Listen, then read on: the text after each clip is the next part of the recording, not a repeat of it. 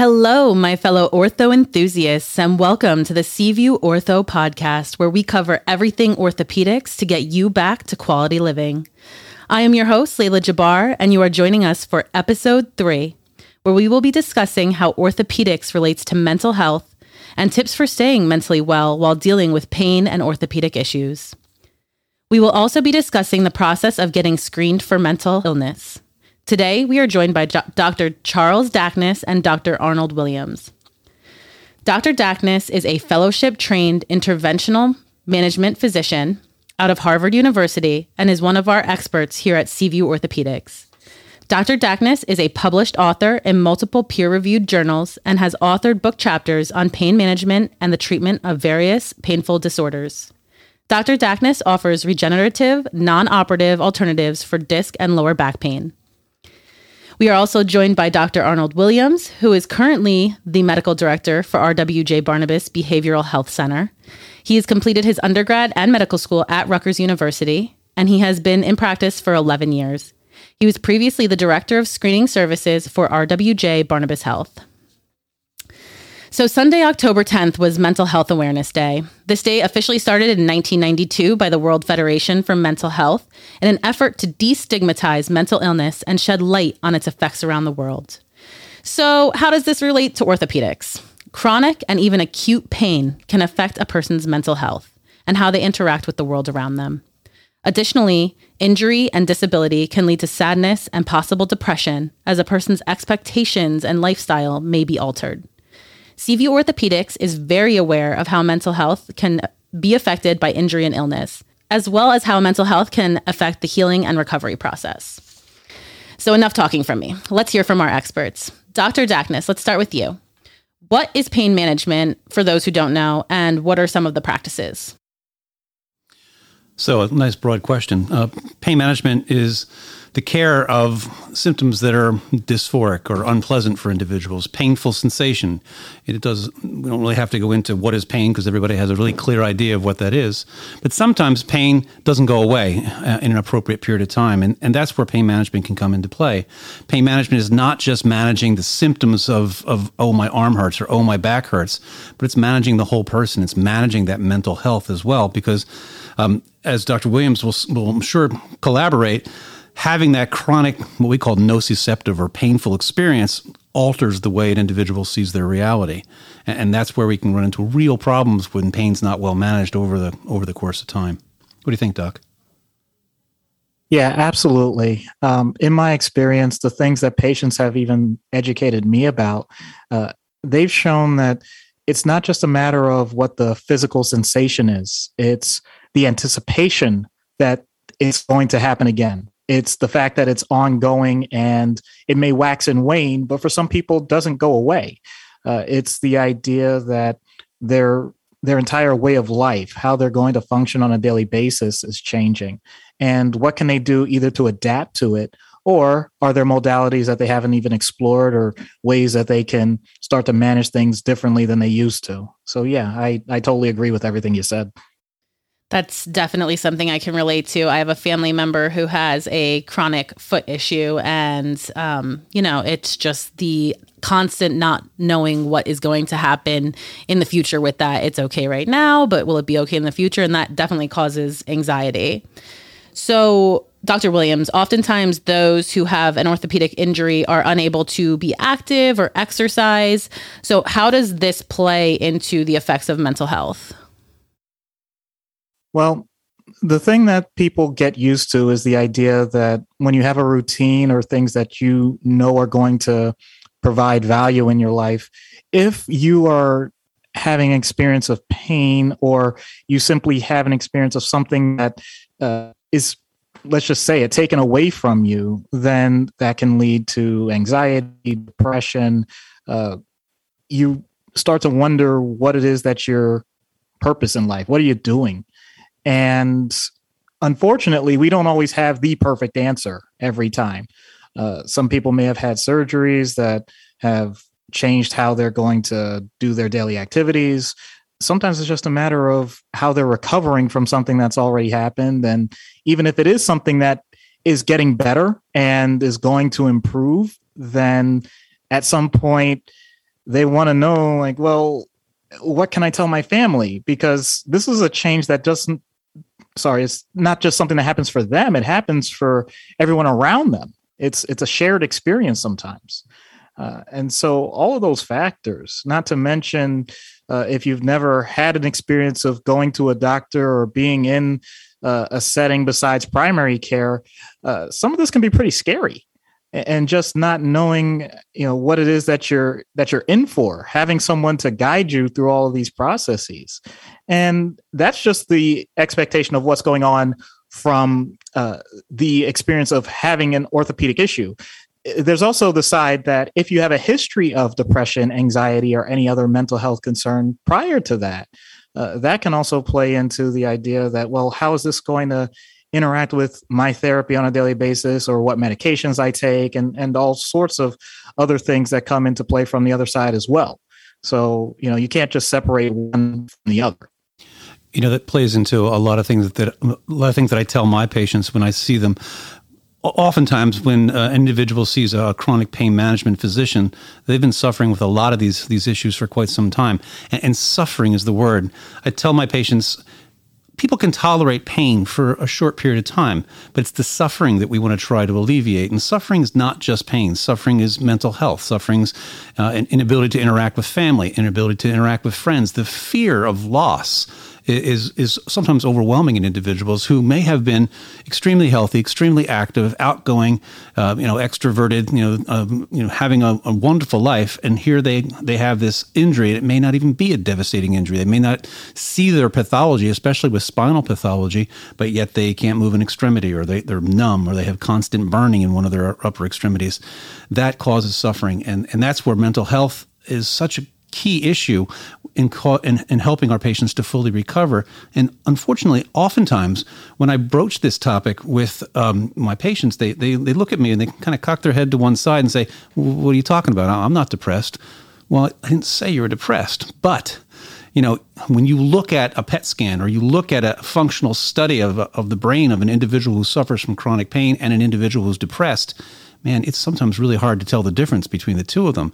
And so I think education is primary when we start to see folks who are suffering from a long period of time like this. And we've got to bring in our mental health providers to help sort of take care of the whole person, not just their spine or not just their extremity.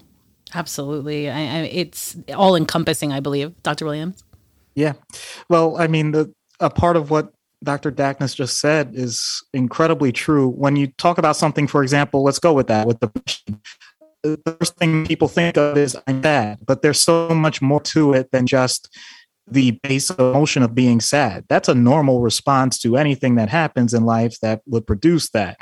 There's a difference when you're talking about the idea that now, because of either a physical ailment or some other stressor going on, now I can't sleep as well as I used to, or now I'm noticing I don't have the energy that I used to.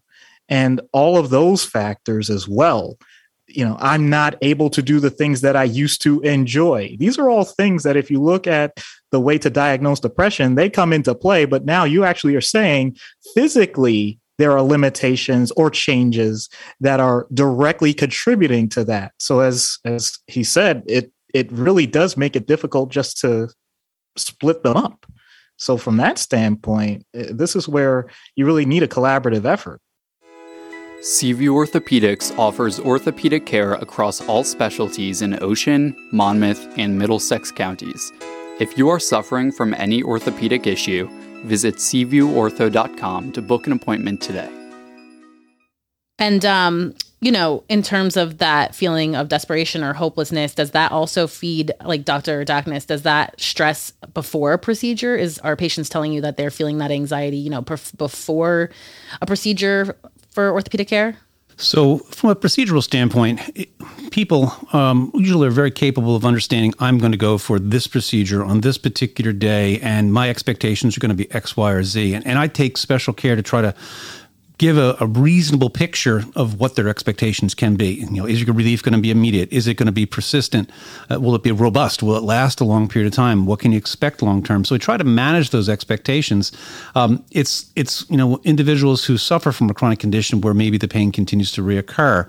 That's where I start to get concerned about the long-term psychological ramifications of having to deal with this problem that just doesn't go away. And as we said before, it's far-reaching. It certainly interferes with their interpersonal lives. And relationships suffer. When you look at somebody who looks healthy on the outside but is having tremendous pain, sometimes their spouses and their friends look at them and say, "What are you talking about? You look fine. What? Stop complaining. Just be quiet." Devastating to say to somebody who suffers from a chronic problem. And certainly as this snowballs, they can start to have increasing symptoms. Anxiety can get out of control, can make their pain much worse. And I would defer to Dr. Williams to help us understand that a little bit better. But once people start to tense up and become super anxious or very depressed, and they manifest those clinical entities, sometimes the game can be lost unless we really act as a team.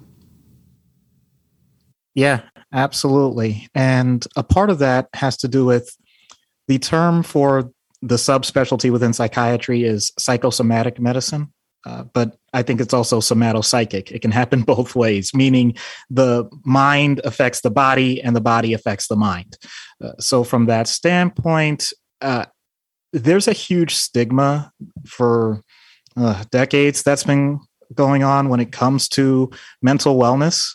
And that's a tough barrier to break through, depending on what a person's experiences or culture and family background and social background. All those things come into play. And to even broach this topic is something that's a bit taboo for many people, be it personal or anyone else. So from that standpoint, to have professionals broach the topic, it can be a little intimidating. This may be the first time anyone has even mentioned the idea, like, do you have someone to talk to? And I'm not even talking about the idea of medication, which is its own, potential concern for people, because they feel like, well, I don't want to just do this and have to rely on all of this for forever. And so you end up with people that feel like, this is just being thrown at them as something that is going to somehow make their life worse. And that's what I get from feedback from patients. They want to get better, but the second that you introduce the idea of mental health topics, they feel like, oh, that's the one area I'm not going to touch. I'm not going to address it. And ironically, the fact that they're willing to just kind of put a lid on this and just either ignore it or try and suppress it, just leads to this feedback loop of things getting worse, because they're looking at one modality, only one side of the spectrum, and wondering why their results are starting to become limited. And it's only until either someone else points it out to them, or they feel like they're at their most desperate, that they'll seek me out or any mental health professional. And when that happens, I mean, we're more than happy to help out, but we also point out it could have been a bit smoother if we had addressed this from the start. Yeah, 100%. I'd agree with that. I run into such barriers, social, emotional, cultural, without a doubt. Doc, what are you talking about? This is not all in my head. My spine hurts. I have real problems in my back.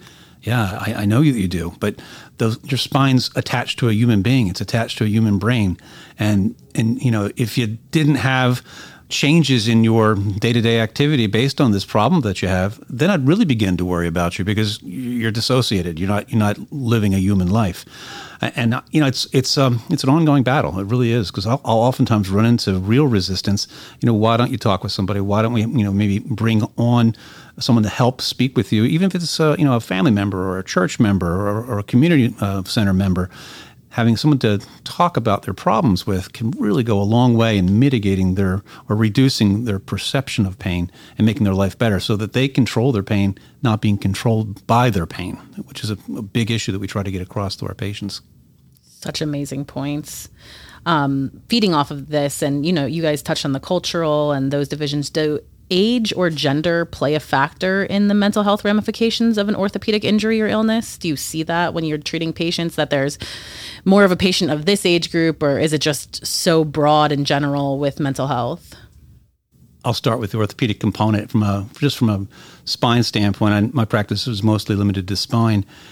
There's definitely an age issue. The socialization of human beings has changed tremendously over the last, I'd say, even 50 years, maybe even less than that. So expectations of younger individuals are vastly different than expectations of older individuals. And so you'll see the octogenarian, the 80-something-year-old individual who's got horrible spinal stenosis. Their spine is just completely narrowed. They can barely stand. And they'll say something like, well, as long as I'm sitting down, I'm fine, but I can't walk anywhere. And they're pretty much okay with that, but they'd like to be able to walk better. Whereas sometimes younger individuals, they're sometimes better educated. They have different expectations. They want to be better. They have a different set of verbalization about how they feel about their symptoms. I don't know. Is your experience similar to that, Doc? Yeah, absolutely. And just to add on to that difference, with the older patients that I've seen, a lot of it is more along the lines of, okay, I understand that I'm going to have very limited mobility, but I just want to make sure someone checks on me once in a while, and trying to coordinate some of those ancillary services. Do you need someone visiting? Do you have family?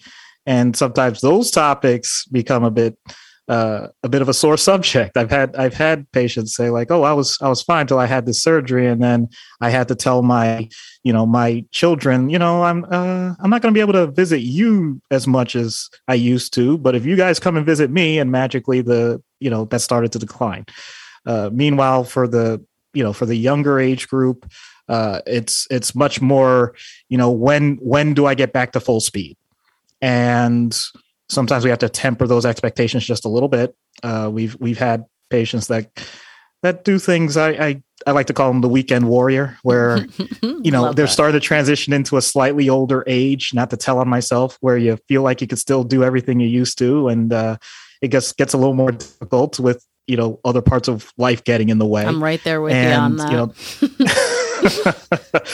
And adapting to certain things as they change as we age, and sometimes those transitions can really be kind of a black box when it comes to emotional and psychological aspects.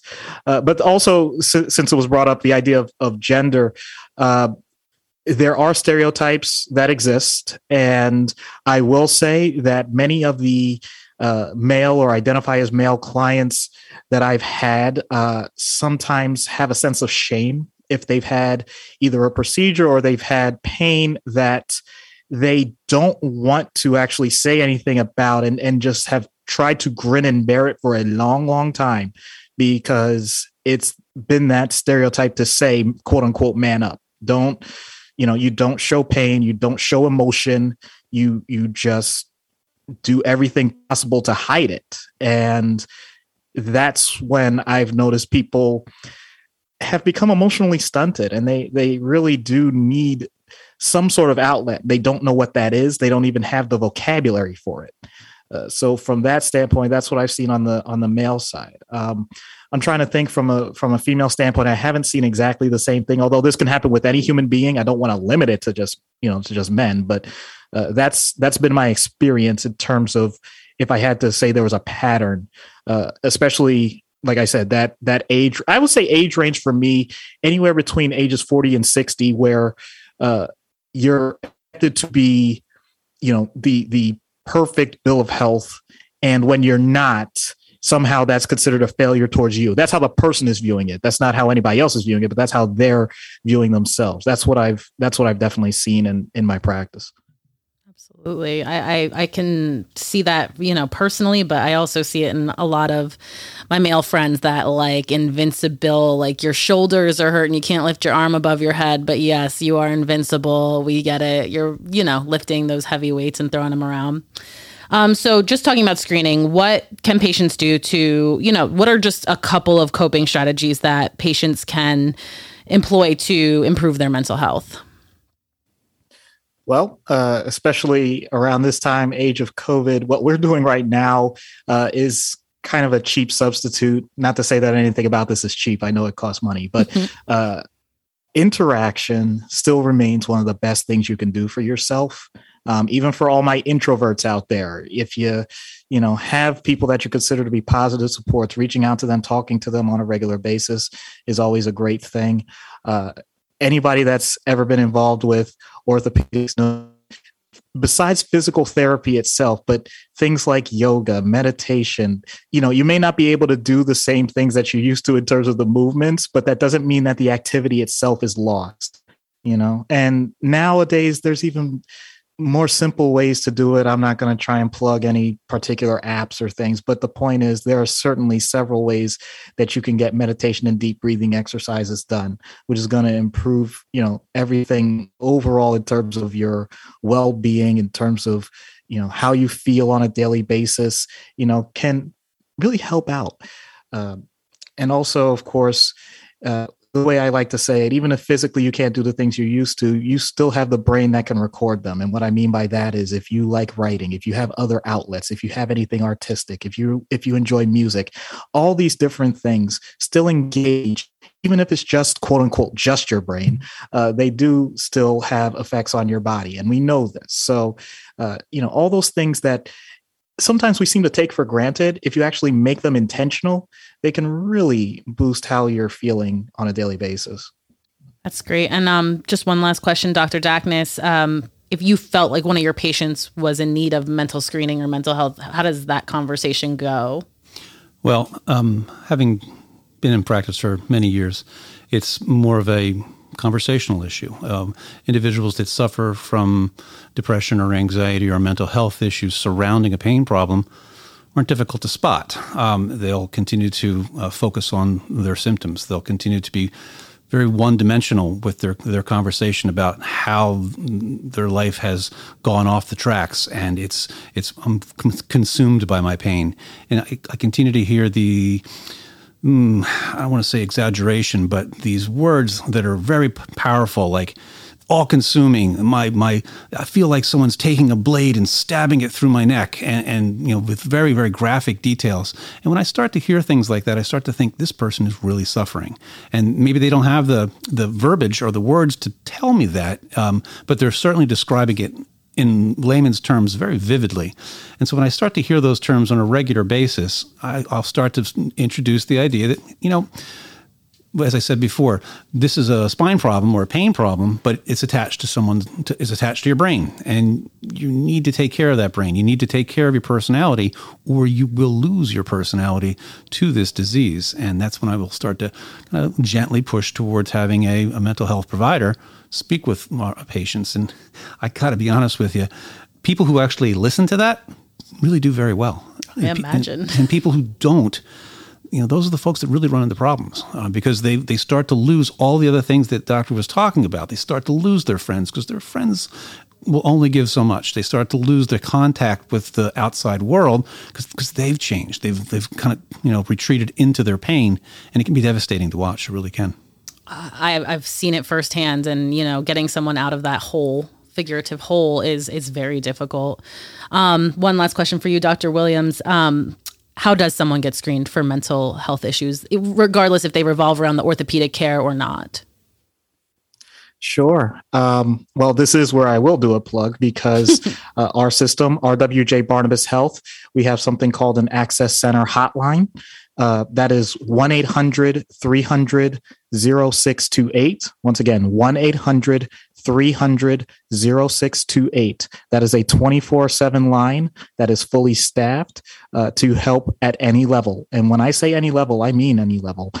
In other words, if a person is looking for an outpatient provider for someone to talk to, if a person is in crisis, meaning that they feel like they are in a situation where they need help right away, if it's a situation that they have been referred from an outpatient provider or another service, all of it is taken care of within our system with that number. Now, I'm sure that everyone is listening to this podcast with a pen and pencil right next to them and everything, or more than likely they're commuting or jogging or doing whatever it is that they're doing. If you're doing some other activity and you don't have something to write down, please note 911 is still a number that can be called in emergencies. And if you have no other recourse and you don't know anything else to do, that is still something that can help, because they do have other numbers for your local area, be it at the crisis county level or at the simple outpatient provider level, where they can get contact. And if you have insurance, you can also contact your insurance company for available providers. So those are the avenues that I would recommend.